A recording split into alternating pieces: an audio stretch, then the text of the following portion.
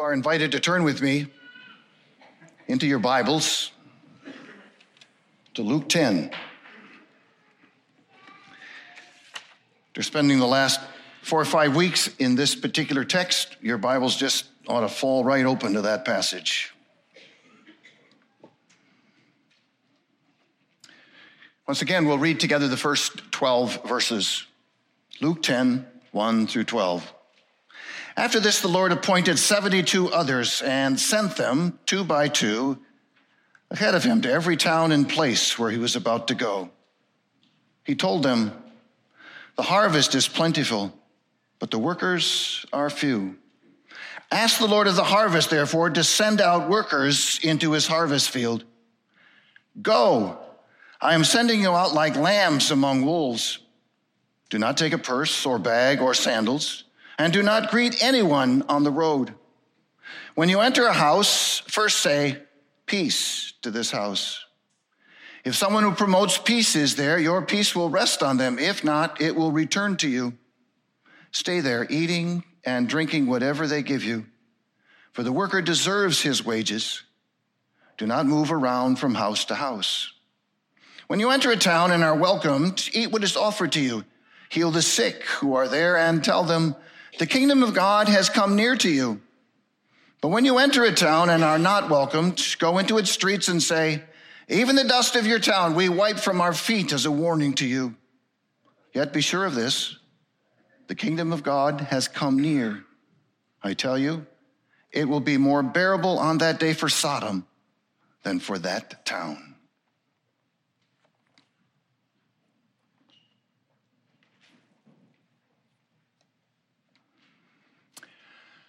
A few years ago, Tom Hanks starred in a movie entitled A Beautiful Day in the Neighborhood. It was the story of a man named Fred Rogers. In 1992, Mr. Rogers received an honorary doctorate, his 25th honorary doctorate from Boston University.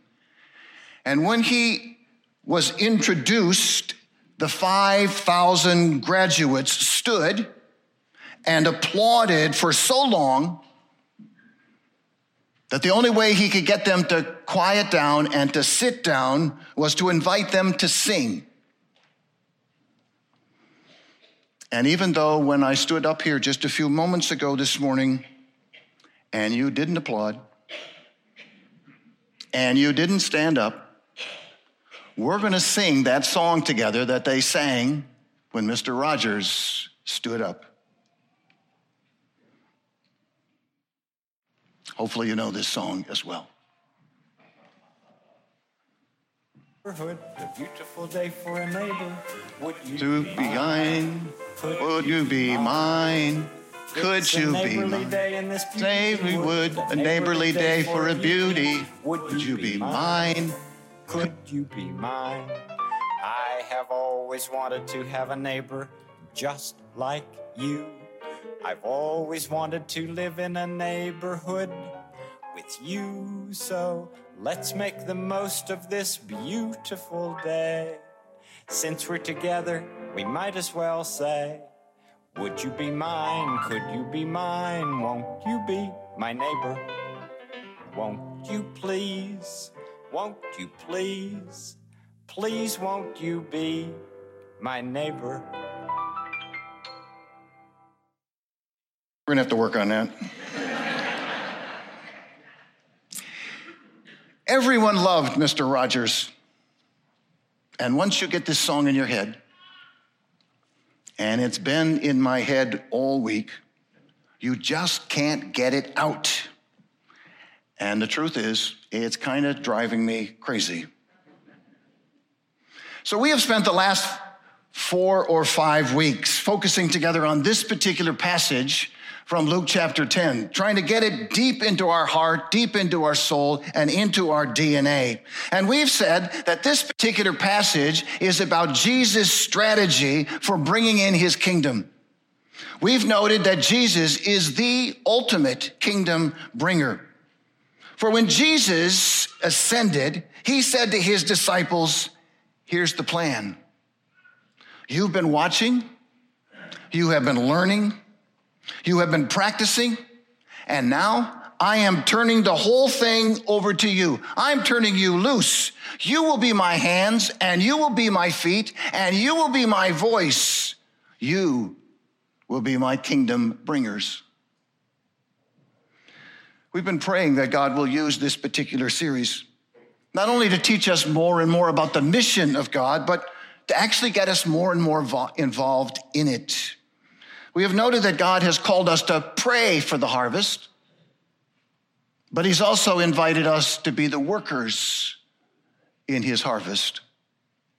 We've talked about how we were sent by God. We've talked about how we were sent for the harvest. We've talked about how we have been sent into the fields, into our neighborhoods, and how we were sent with good news so that we could be a blessing to this world. This morning, I want to focus on the reality that if God is sending us, then we need to go. That is, if we are to be followers of Jesus Christ and he leads, we need to follow. And if he sends us, we need to go where he directs. So this morning, we're going to walk through some principles. Some of these might be reminders, some of these might be new, but some principles that Luke writes for us here in this particular text. And then we'll commission you. So the first verse says, the Lord Jesus appointed 72 others. He selected these from his followers. These were not his 12 disciples, but for those that had followed him. And he sent them out, the scripture says. And on the surface, it sounds pretty simple. But this is actually the single biggest, the single most difficult step in the whole process. People are theoretically, in principle, if you will, on board with this plan. It's God's plan. How would you disagree? As long as somebody else is doing it. These 72 appointed emissaries of Jesus were expected to leave the safety of being huddled together, of just simply following Jesus, and actually go out and meet and greet and engage and bring good news and offer a blessing to people in their neighborhood and in the surrounding cities. And this is where this plan normally encounters some resistance. What if I say something wrong? What if I do something and they don't like it? What if I didn't pray enough before I went? What if they just ignore me and walk away? What if they get upset or even angry or belligerent? It would be okay. Things would get better. They would learn. It would be on-the-job training. They were reminded, Jesus is reminding them, there's only one thing that matters.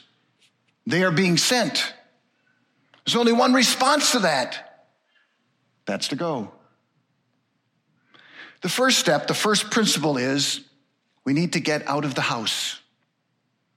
We need to step out of our huddle. If we're going to love our neighbors, if we're going to evangelize the gospel of Jesus Christ, if we're going to usher in the kingdom of God, then we need to get out of the house or out of the church. Today, people don't walk into a church any more than you or I would walk into a synagogue or a mosque. It just doesn't happen. At the same time, we can't outsource this kind of love to our neighbor, to other people. And even though some have tried, it has not been successful at all. When we go out, truth is, we might have an unpleasant experience. We might feel very uncomfortable. It might not go as well as we hoped or would like. But if we don't get out of the house, if we don't get into the neighborhood, if we're not incarnational, then we'll never be able to show any love to our neighbors. Here's the thing. Jesus is already at work in your neighborhood. He's already at work in the hearts and lives of those who are in the houses next door and across the street and who live behind you.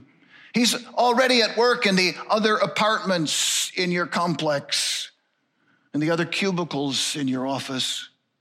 The Spirit is already there.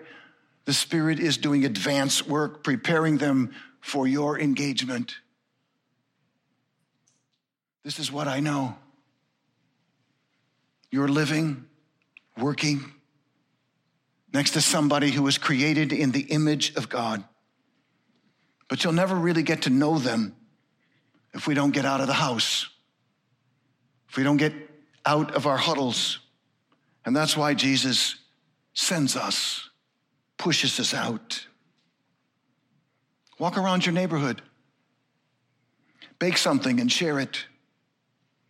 Invite somebody over for coffee. Use the same person at checkout week after week so you get to know them. Hand out the best candy in the neighborhood next month. Throw a Matthew party or promote a Christmas gathering.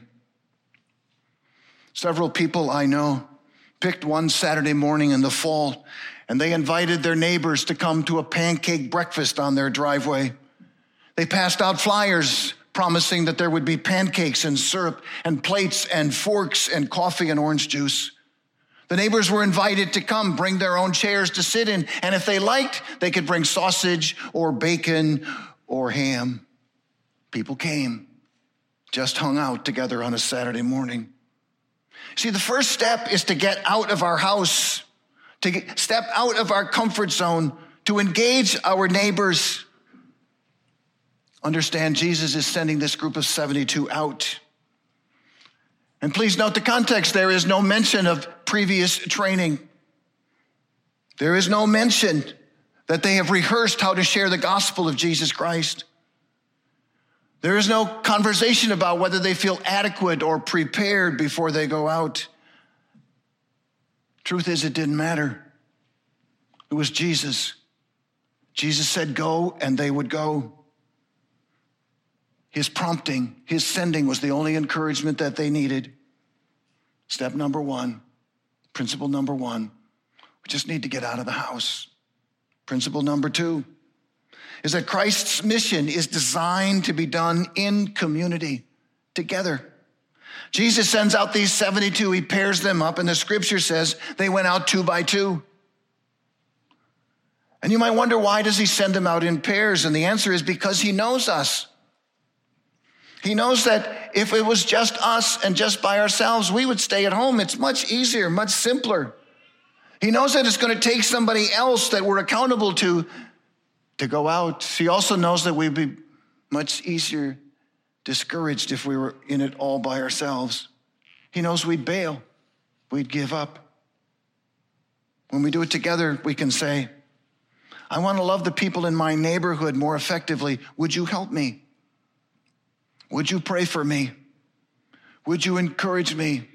Would you ask me on occasion how it's going? Would you help me? Would you go with me? Find somebody to partner with. Find somebody to share the adventure with. Part of Christ's commission is to go out together, 2 by 2. If you're married, might be the person you're married to, because you know they're most of the time right there with you. Hopefully they're living in the same neighborhood you're living in.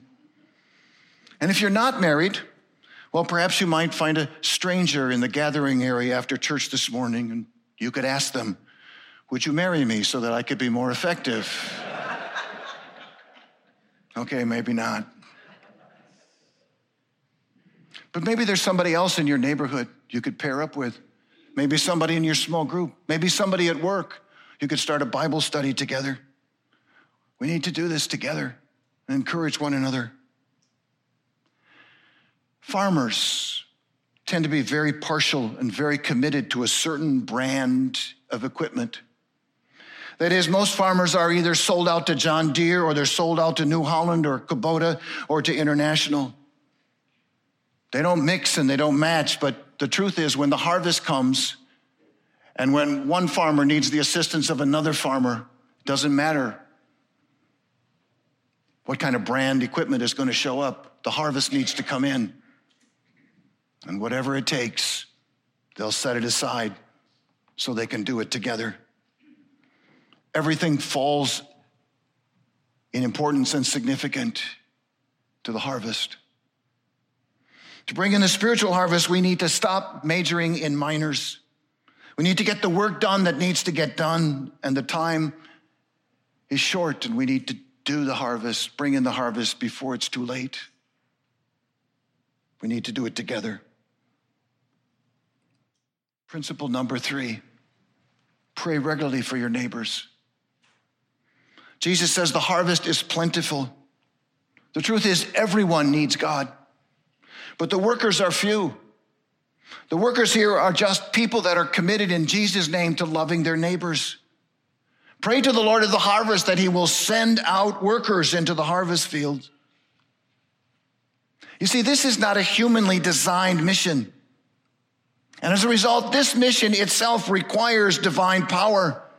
And it means you and I have to ask God to share that divine power with us, to come, if you will, in supernatural ways into our neighborhood. Every neighbor and every neighborhood needs prayer. In a previous church, the leadership decided on one occasion that they would shorten the morning worship service from 75 minutes to 45 minutes. And during that extra half hour, they would invite people in the congregation to go out into the neighborhood and just walk up and down the streets and to invite God to offer them opportunities to pray with people that they might come in contact with. We encountered significant resistance, not from the neighbors. They openly shared deep wounds, shared their pain, shared their losses, and thanked us for our willingness to simply pause and to pray with them. The resistance came from church members. Even today, the truth is that if you offer to pray for a complete stranger, that offer will almost always be generously received and appreciated.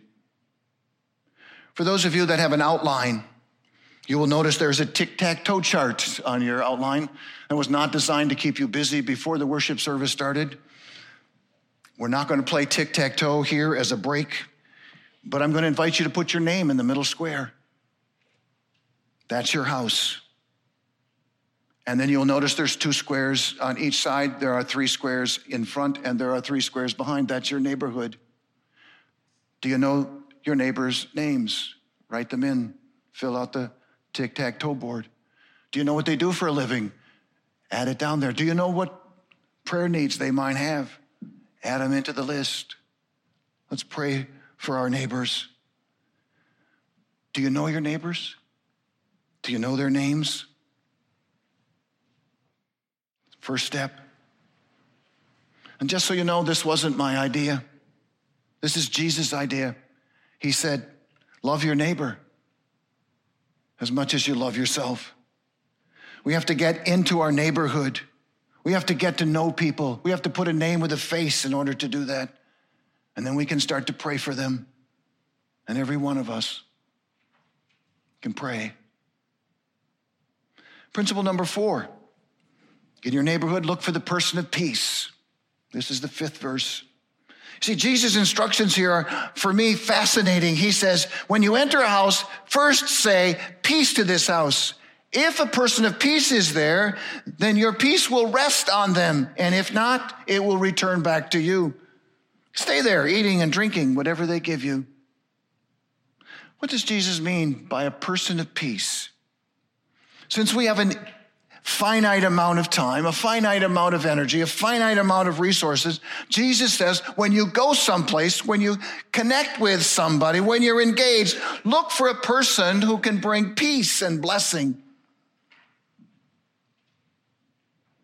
A person of peace is somebody in your neighborhood who is generally hospitable. They are receptive. They are respected. And they are responsive to your conversations, even your spiritual ones. Every neighborhood has people who are outgoing with a natural gift of connecting. There often seems to be people hanging around in their yards, so as you're walking by, they're just hanging out, and it signals an openness as if they're saying, here I am. You know what? I just love to talk. Come and talk to me. If they're organized and hospitable, you might catching them putting up their Christmas lights in a few weeks. If they're hospitable and very disorganized, you might find them taking down their Christmas lights from last year.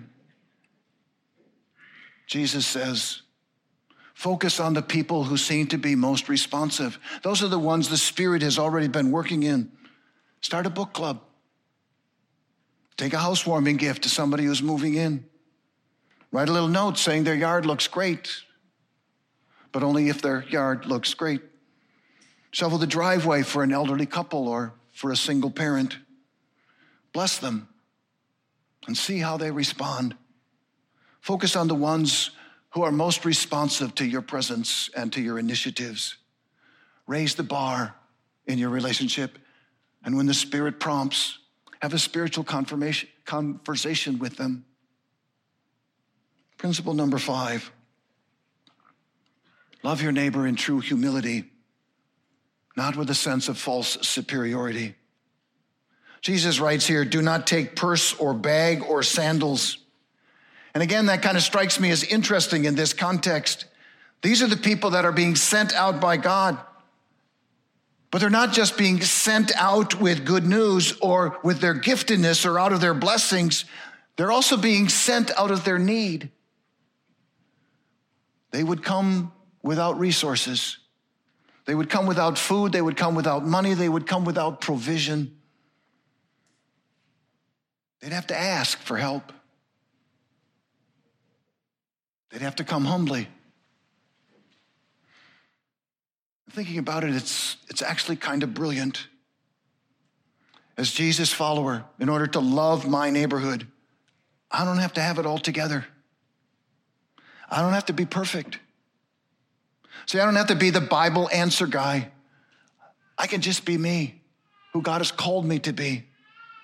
The truth is, we can only love out of a mutually common, needy humanity. I read about an 8-year-old who apparently was kind of a nerdy, chubby kid. A group of bullies were chasing him and calling him Fat Freddy. He ran toward the home of an elderly widow in the neighborhood. And as he ran, he prayed that she might be home and that she would let him in so he could escape. And she was. He would later say that that answer to prayer on that occasion deepened his faith not only in God, but also in prayer. His full name was Fred Rogers, Mr. Rogers. And it's part of the reason the neighborhood was such a precious thing to him. I don't know how much you know about Mr. Rogers, but he would wake up every morning at 5:30 to pray, to read his Bible, and to sing hymns before he went for a swim and then to work. He would weigh himself every single day. His entire life, he weighed 143 pounds. He said 143 was his favorite number because it takes one letter for I, 4 letters, L-O-V-E for love, and 3 letters for you, Y-O-U. Kind of corny, right? He was pretty easy to make fun of. That's also why he was loved. And why 5,000 students stood to applaud. We don't need to go into our neighborhood as Superman. We don't need to go as the answer person. We don't have to have all of our stuff perfect. We can go in our brokenness, in our corniness, which means we can all go. We could start today, which means we don't really have any excuses either. And like Mr. Rogers, We just need to fall in love with our neighbors and our neighborhood. Principle number 6, invite them into the kingdom. Verse 9. You see, unless we are willing to tell our unchurched neighbors about Jesus, they will have absolutely no hope of eternal life. And so Jesus sends us out. We're his followers. He directs us to go to share the good news of his kingdom, of his community, to bring in the blessings of peace and hospitality and healing and hope. Remember those from last week? This is why we need to go. This is why we need to tell. We need to tell them about Jesus crucified and risen. We need to tell them that Jesus is the one who has changed and transformed our own life. We need to tell them that whatever their messes in life, whatever their sins or mistakes are, Jesus can forgive them and they can know God's love and they can experience his joy. We need to tell them that they too can give their life to Jesus Christ and be a part of his family, part of his community, part of his kingdom, and they too can take their place at his table. We need to tell them that when they're with Jesus, they can change the world. We need to tell them for their sake and for the sake of the kingdom. And finally, principle number 7, don't be discouraged by rejection.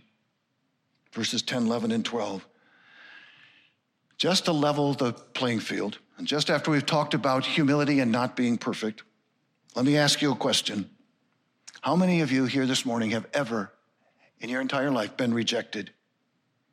Maybe by a date, maybe by a job, maybe by a loan, maybe for a favor, maybe at school, maybe to get on a team, maybe in a romantic relationship. If you've ever been rejected for any reason, raise your hand.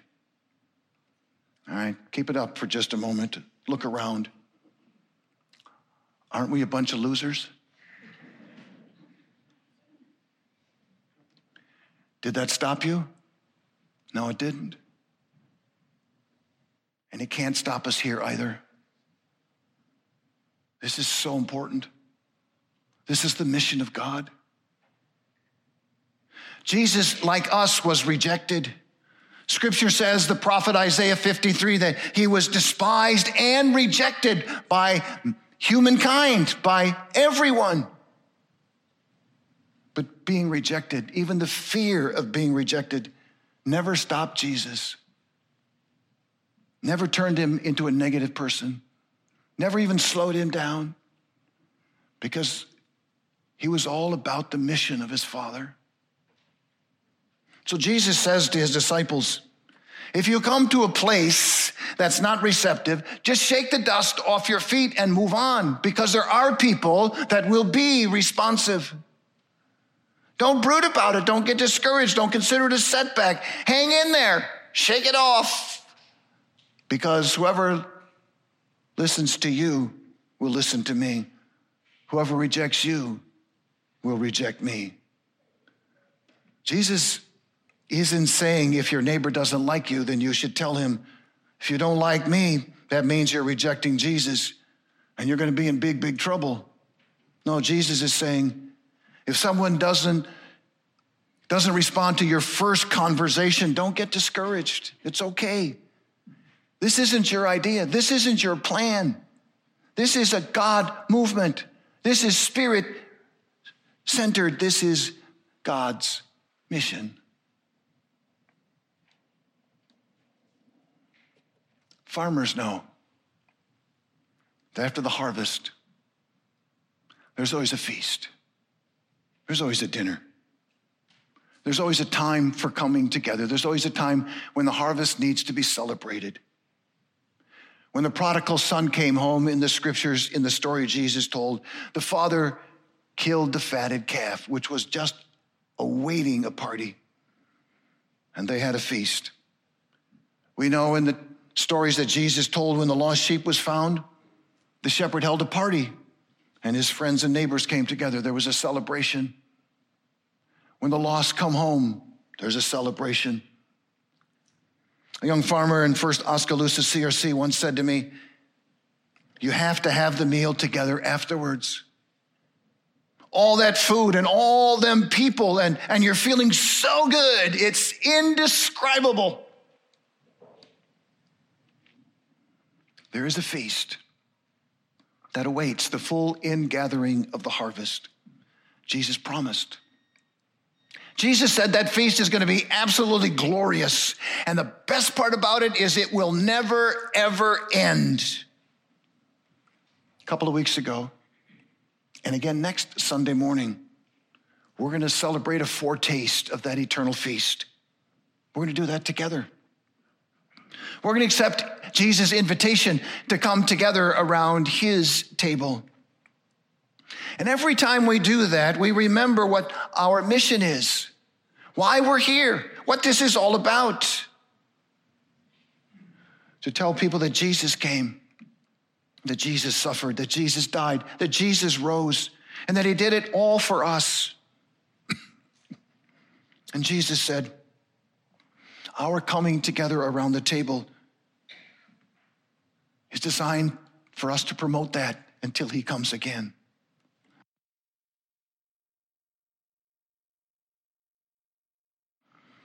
So here we are, our neighbors and the world.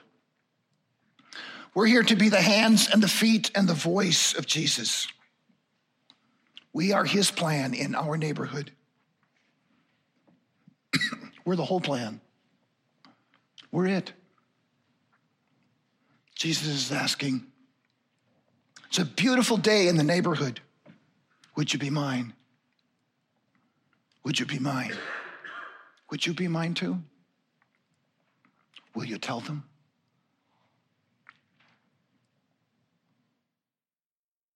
So I'm going to invite you to stand. We have a litany that will be on the screen. I'd like to invite you to participate in it as God makes this personal to each one of us. Because Jesus said to those who would follow him, go, and in your going, make disciples of all neighborhoods and nations, baptizing them in the name of the Father and of the Son and of the Holy Spirit, and teaching them to obey everything that I have commanded you. As followers of Jesus, the Father calls us, Christ equips us, and the Spirit empowers us to go and make disciples. The Father sent his only Son into our neighborhood, not to be served, but to serve. And now he calls us to serve in his name and represent Christ to his world. We bring peace, hospitality, healing, and hope to a chaotic, unfriendly, hurting, despairing world. Jesus said, we will be his witnesses in our neighborhoods and in all of Hudsonville and in West Michigan and to the ends of the earth. We are ambassadors for Christ, who reconciles us to God and makes us whole. We are the salt of the earth. We are the light of the world. We stand in acceptance of these opportunities and responsibilities as we work to bring in harvest, usher in his kingdom, and give God all the honor and glory. Ours are the hands with which we serve the hungry and thirsty, embrace the stranger and prisoner, and minister to the sick and poor. Ours are the feet with which we bring good news, proclaim peace, bring good tidings, and proclaim salvation. Ours are the voices with which we proclaim the forgiveness of sins, that Jesus is Lord, that the kingdom of God has come, and that by believing in Jesus, we have eternal life. Will you go? Will you trust in God's care? Will you seek to love those in your community as Christ has loved you? Will you pray for your neighbor and for their eternal destiny? Will you represent Jesus in your engagements with neighbors? Will you love the gospel by living a godly life? Father, in the name